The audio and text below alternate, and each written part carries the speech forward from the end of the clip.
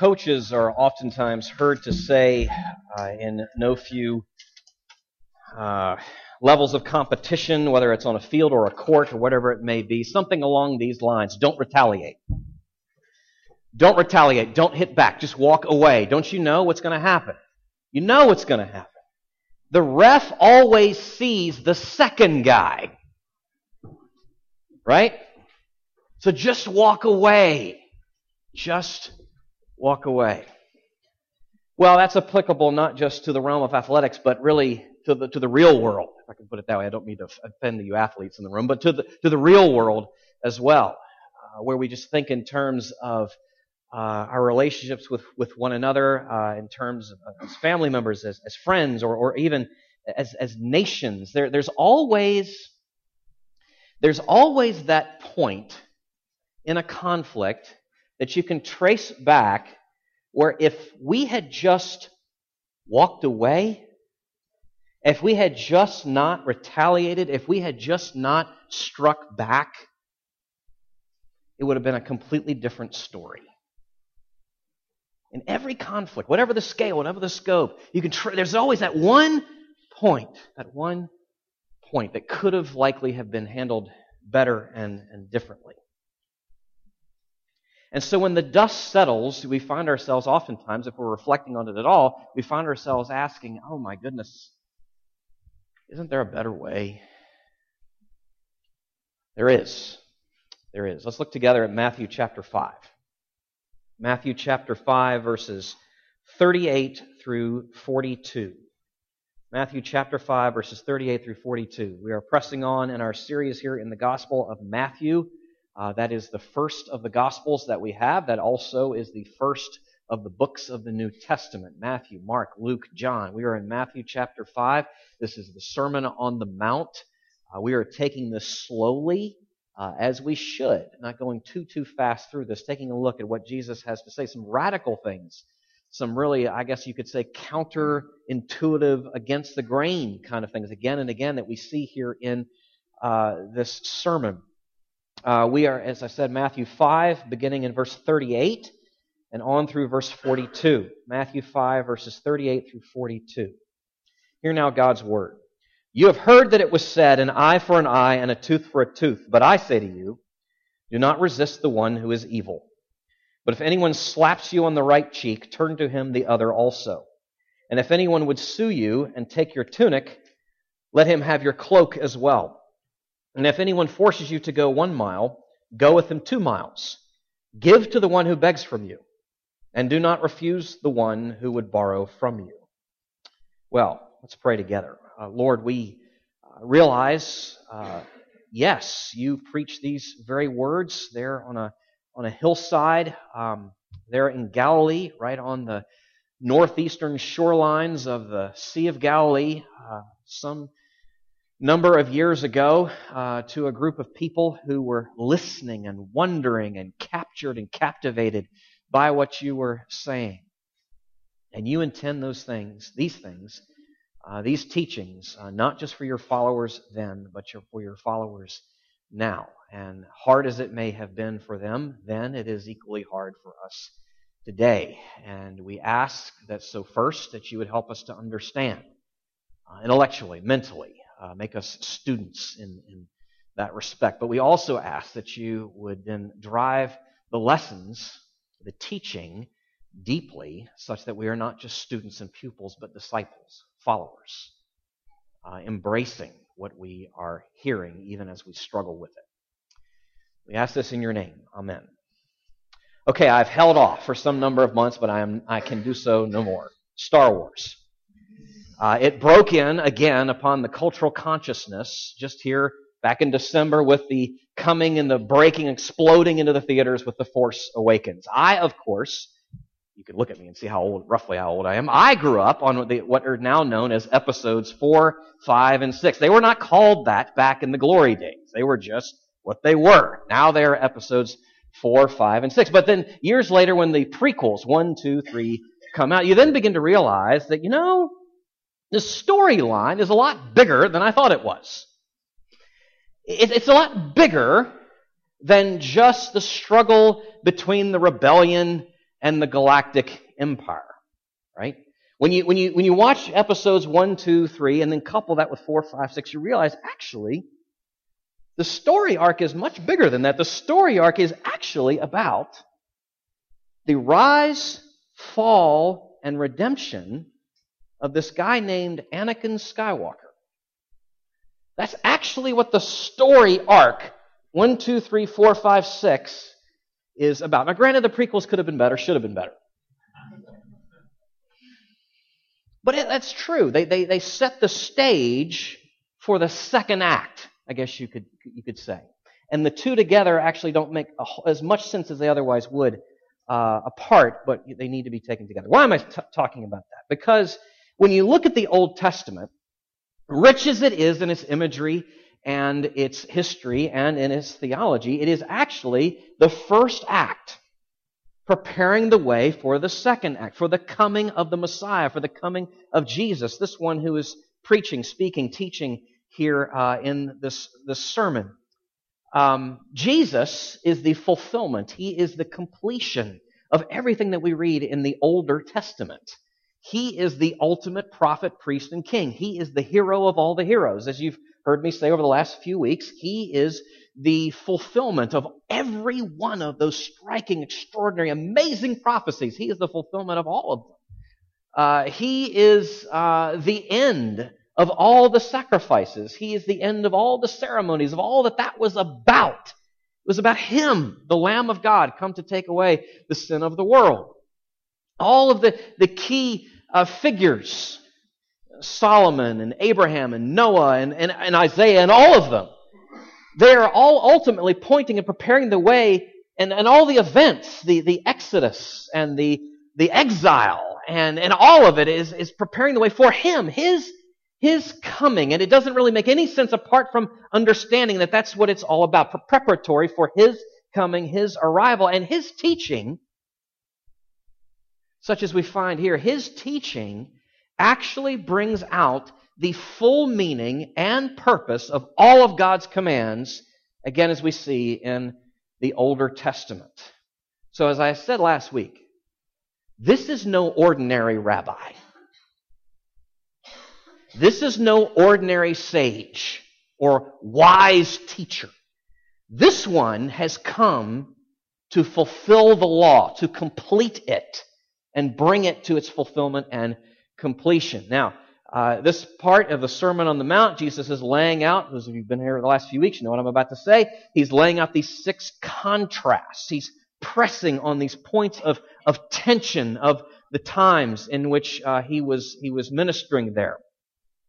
This is actually the 5th of those 6. Now, these contrasts, by the way, I just need to make this clear, are not between, he's not saying, well, this is what the law says, but this is what I say. No, the contrast is actually between this is what the law says, and this is how you've heard it taught. That's very important to understand that what's going on here, that dynamic here in the sermon. And as foreign as some of this, maybe in particular what we're about to get into here today, as foreign as some of this is to our ears, we need to heed what it is that he is teaching. What it is that he is saying. Again, Jesus has come to fulfill the law. Let that settle in. He has come. He is the one, the fulfillment, the completion of the law. He's come to fulfill the law, even in his teaching. And so we need to heed and hear what it is that he's teaching, including in this painful, difficult area of retaliation and our natural inclination towards it. Let's just be honest. So I'm going to look at this. We're going to look at this. You can see it there in your outline, coming at it from 3 angles because it's incremental, moving progressively through this. First, we're going to look at the command itself. What is Jesus addressing? Secondly, we're going to look at the correction that he is making, not to the command, but to the way it had been interpreted and taught. And then thirdly, some cautions that we need to keep in mind for ourselves today as we're wrestling with all of this. So the command, what is Jesus getting at? Verse 38. You've heard that it was said, an eye for an eye, a tooth for a tooth.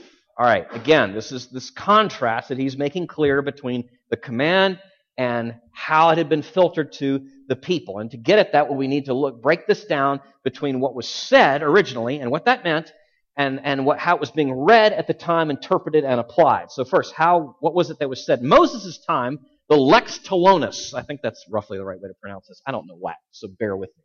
The lex talionis, that's the law, the principle of retribution. That's what this is getting at here. An eye for an eye and a tooth for a tooth. Now, to our modern sophisticated ears, that sounds ugly.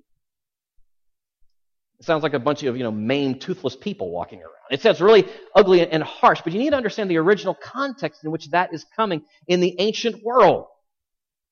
That is not meant to sanction revenge. It's meant to restrain it. It's meant to hem it in. It's meant to guide judges in their sentencing in the ancient world. That's what that was about.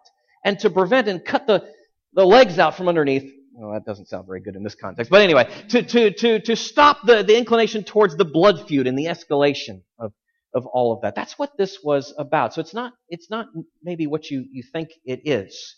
Now, in Jesus' time, the physical retribution, the eye for eye, tooth for tooth, had given way to financial damages. That's the way this kind of thing was typically handled in the first century. So understand, Jesus is not actually addressing matters of physical brutality as just principles of retribution and justice. Okay, now that's going to come into play later. Just keep that in mind. All right, so that's what this is about. How is it read? How is it interpreted and applied? By the time you get to Jesus' day, the Pharisees and the scribes, the teachers of the law, had taken in and were teaching this rather warped perspective on this principle. No longer was it meant to really limit revenge. It is now, they were taking it as something that was actually being commanded. So, take the eye, take the tooth, in a financial sort of way. It was not so much, they weren't reading it so much as a means by which to restrain things, but rather to pursue things. Get your due. Get your rights. That sounds very 21st century, doesn't it? It's what you're owed. So you've got the warped perspective, and then you have the expanded sphere. No longer, according to the scribes and Pharisees of Jesus' day, no longer was this reserved for judges in a court of law. Now it's okay and it's applicable to individuals and their interpersonal conflict. So what they have done is taken something and they are now using it to excuse the very things it was meant to prevent. Taking things into our own hands and getting what we think we're due. Now, so that's the command that needed to be addressed, and Jesus is going to press hard on that, and we need to push on forward now into the second point. But before I do so, I just want to say this. Be careful. Don't stop at this point and think to yourself, stupid Pharisees, stupid scribes of the law, I would never do that. Yeah.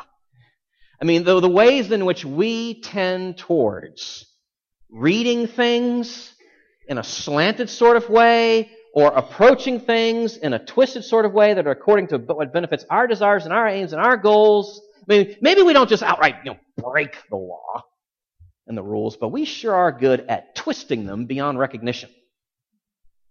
Like these guys. It's a very human thing. A very human thing. Well, I don't have time to dwell on that. Just pushing on. Point 2, the correction that Jesus gives to all of this. What needs to be set straight? To get at that, we've got to handle some clarifications. I'll put it this way. We need to pull some weeds so that our understanding and study here can be fruitful. So first thing, the clarification on this idea of resistance. Jesus says here in verse 39, 38, 39, you have heard it said, an eye for an eye, a tooth for a tooth, but I say to you, do not resist the one who is evil. Note, he does not say, do not resist the evil one. He does not say we should just lay down and let the devil have his way in his temptations and his accusations and his deceptions. Rather, we are commanded to resist the devil. It is not, so he's not saying do not resist the evil one. Nor does he say do not resist evil. As though it would be okay to just turn a blind eye towards our neighbor who is suffering in the throes of poverty and injustice and racism and think we have no role in addressing that. We are commanded to get involved in that when others are suffering in that way. So that's not what he is saying at all. So that's just a few clarifications on the points of resistance. Also, I want to say something about pacifism. This text is oftentimes wrongly appealed to to make the case for pacifism. Now, please understand that Jesus in no way is saying that there's anything wrong whatsoever with military power or police force. He is addressing something entirely different. He is talking about the responses of individuals. You get that? Individuals, one to another. When one person hurts another, how is the other going to respond? That's what he's talking about. He's not talking about international politics or even civic organizations and structure. I mean, please know, the state is a divine institution. Read Romans 13 and 1 Peter 2. So Jesus is in no way delegitimizing military service or police service in any way at all, or the usage of such force. So, clarifications. Those are some resistance, pacifism, those are some things clearly Jesus is not saying that we need to be clear on. What then is he saying? What then is he saying? Let me read it again, verses 38, 39. You have heard that it was said, an eye for an eye, a tooth for a tooth, but I say to you, so here comes, but I say to you, do not resist the one who is evil. What does he mean by this? Now this is hard, but I just have to say this. What he is saying is this, that for his followers, when they are hurt by another person, they are not to retaliate. They are not to respond in kind. They are to absorb it and accept it. I'm going to unpack that here in just a minute.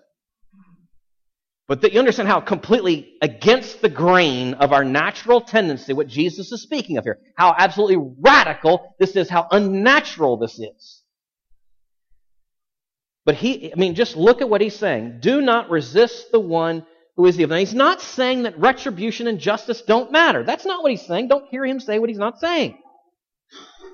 But we are to understand that we are to leave retribution and justice in God's hands, and to not take those things into our own hands. And by the way, as we do that, nor are we to be harboring bitterness in our hearts. You see how hard this is? Humanly speaking, how impossible this is. Now, to help us understand, Jesus then unpacks this with 4 examples to help us grapple with what he means when he says what he does there in verse 39. So let me take them one at a time. But I say to you, do not resist the one who is evil. Here's the first one. But if anyone slaps you on the right cheek, turn to him the other also. Please, folks, this is not about self-defense. That's not what he's talking about here. He is not in any way addressing the issue of whether or not you should defend yourself when you're physically in danger. It has nothing to do. You need to understand the culture of the ancient Near East, and even today, the right-handed backslap, that's what he's talking about here. You take the right hand and you go like this and you hit the other person's right cheek. That is not so much in that culture a physical assault as it is a grievous insult.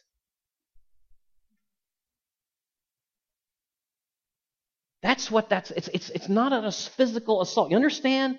It's the worst, one of the worst things you could say or communicate to a person. It's just done in a visceral, physically expressed sort of way.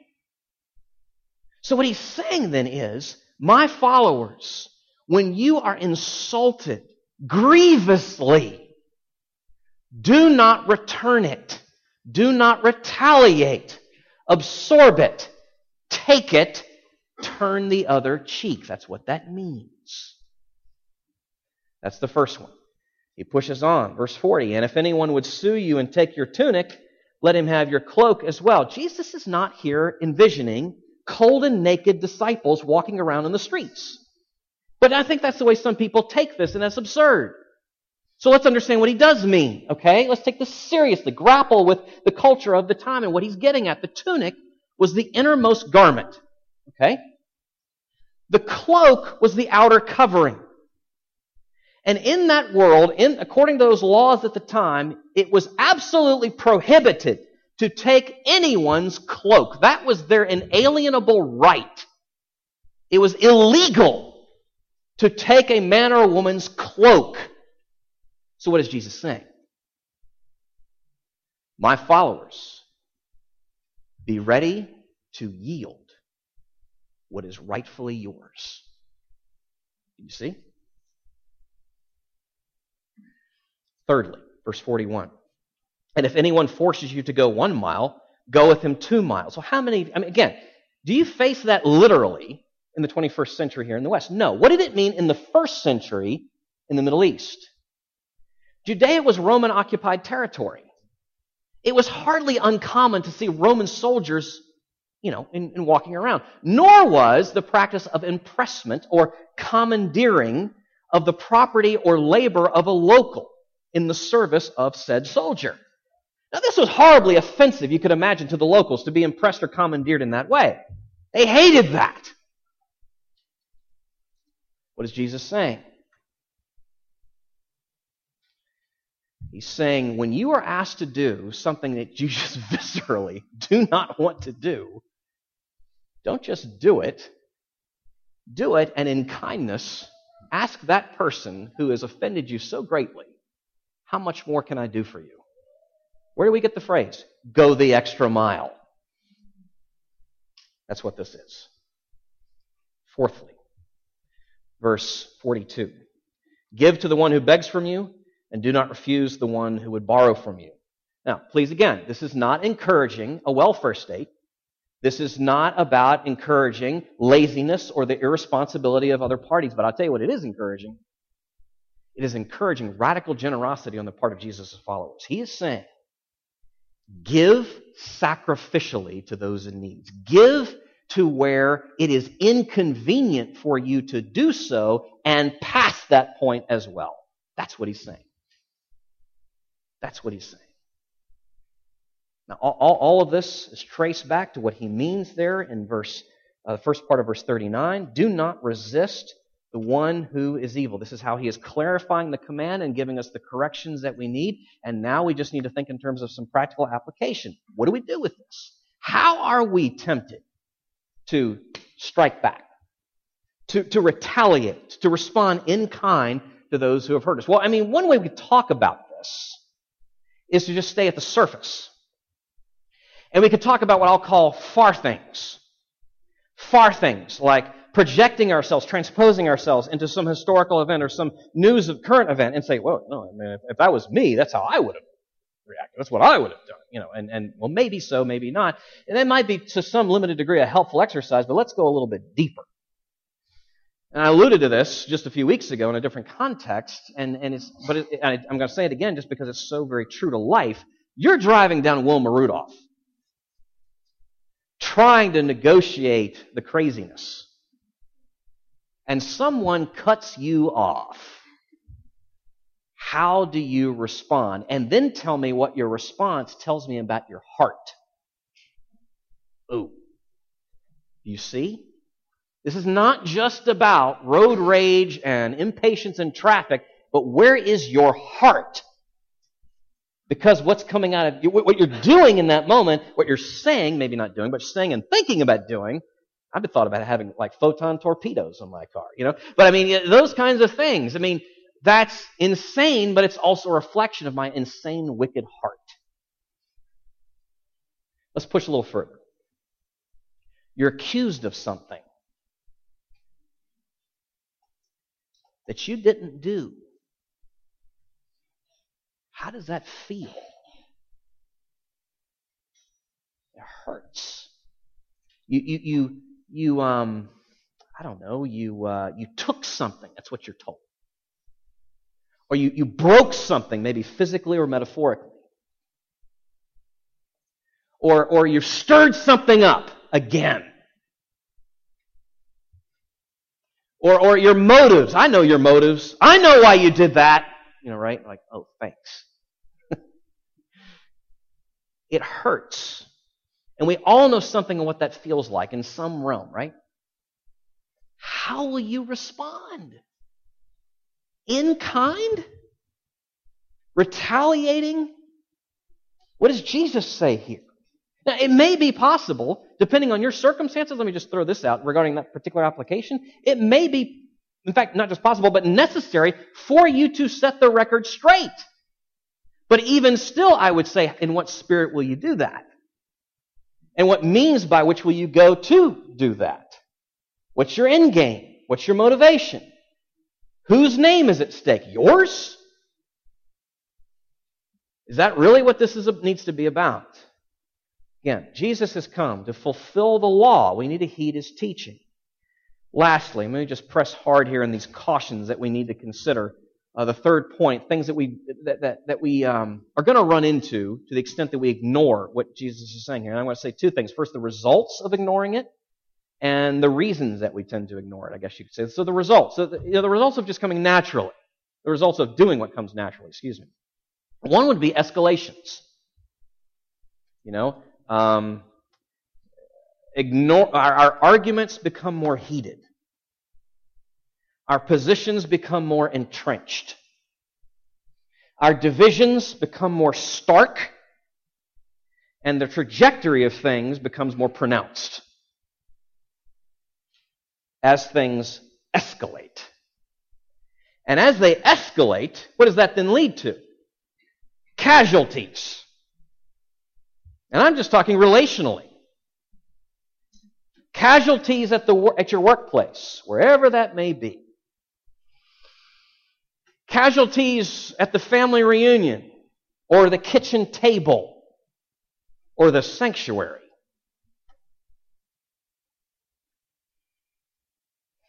Because we allowed things to escalate. Casualties in terms of relationship, casualties in terms of opportunities. Opportunities that we had in that moment to do something, to demonstrate something, to model something that's so rare and gospel radical. Opportunity lost in that moment. Results, reasons. Why do we do this? Oh my goodness, if that's what kind of things that's at stake, if I could get my head rationally around this, then why would I? Okay, here's why. I'm insisting on my rights. I want what I want. Don't you want what you want? Now what do you do when you want what you want? You demand it. You insist upon it. You mark out territory like a dog in the yard. And you will defend your territory. You will defend what you desire and demand, and you will go to war for it. An insistence on your rights. And not just that, but I'll add this also, another layer, and that is a preoccupation with your needs, which is oftentimes a very godless perspective. By that I mean just leaving Him out, as though He's just not even part of the equation, or He's so remote that we're not even thinking about Him. And what that means is that we think that it's up to us to right every wrong, and up to us to meet all of the perceived needs that we have. And then what happens is we begin to rationalize, and then we retaliate, and then we have the escalation and the casualties, and the other person responds in kind, and now we have this wonderful cycle. We act like Jimmy Malone, Sean Connery's character in The Untouchables. I know it's an old film, but it's a great line.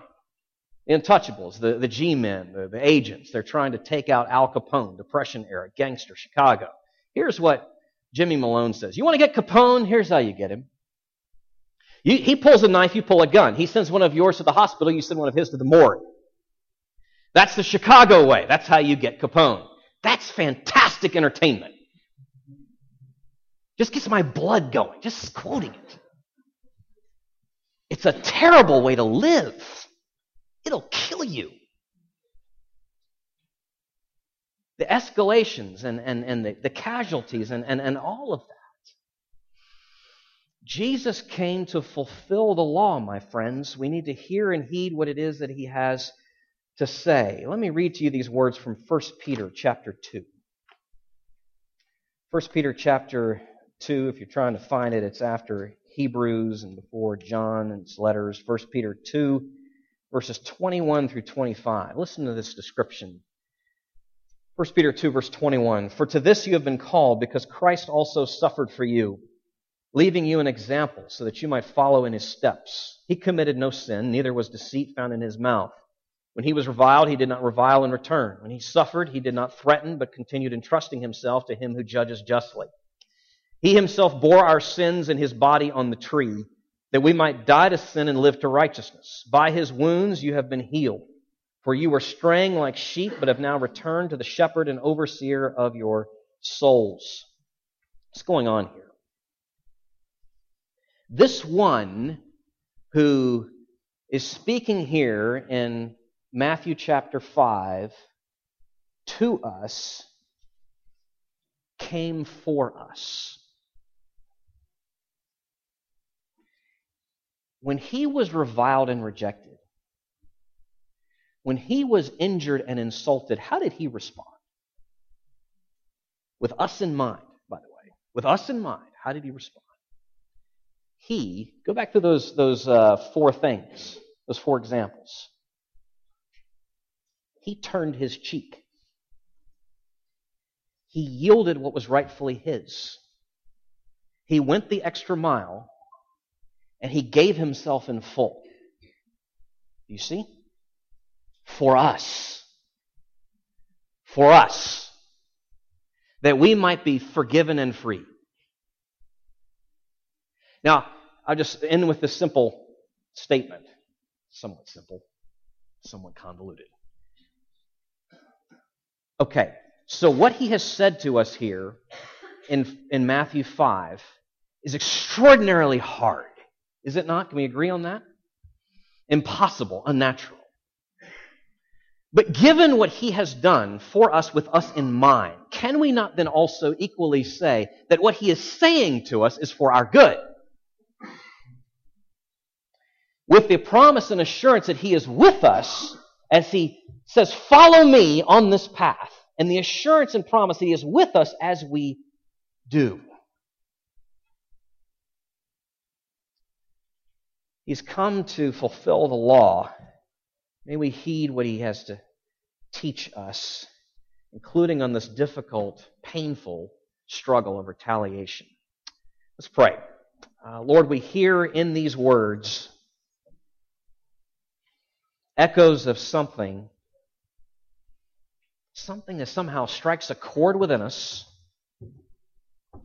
of something noble, and good, and right. And somehow, in some way, there's a fittedness, even as hard and against the grain at one level. At the same time, we find ourselves drawn to one who would say these things and live them out with us in mind. So even as counterintuitive as all this is, that we acknowledge there's something compelling here. And we confess that we need to be more deeply taught and shown what this means in our own lives, and but not just that, equipped and enabled, because we can't. So for your name's sake, as your followers in this world, for your name's sake, we ask that you would help us. And for this world's sake, we ask that you would help us. Walk in your ways. And it's in your name we now pray. Amen. If I may ask our ushers to come forward. We are now at the point in our service where we are responding to our Lord's grace for His having done the very things that we've been talking about here, doing the very things that He's called us to do. So we are but responding to that in gratitude. I'll read these words to you from Proverbs 30. And some of you may have heard me say this before. As long as the Proverbs are, and as many of them as there are, this is the only prayer that you find in the whole book of Proverbs. Remove far from me falsehood and lying. Give me neither poverty nor riches. Feed me with the food that is needful for me, lest I be full and deny you, and say, who is the Lord? Or lest I be poor and steal and profane the name of my God.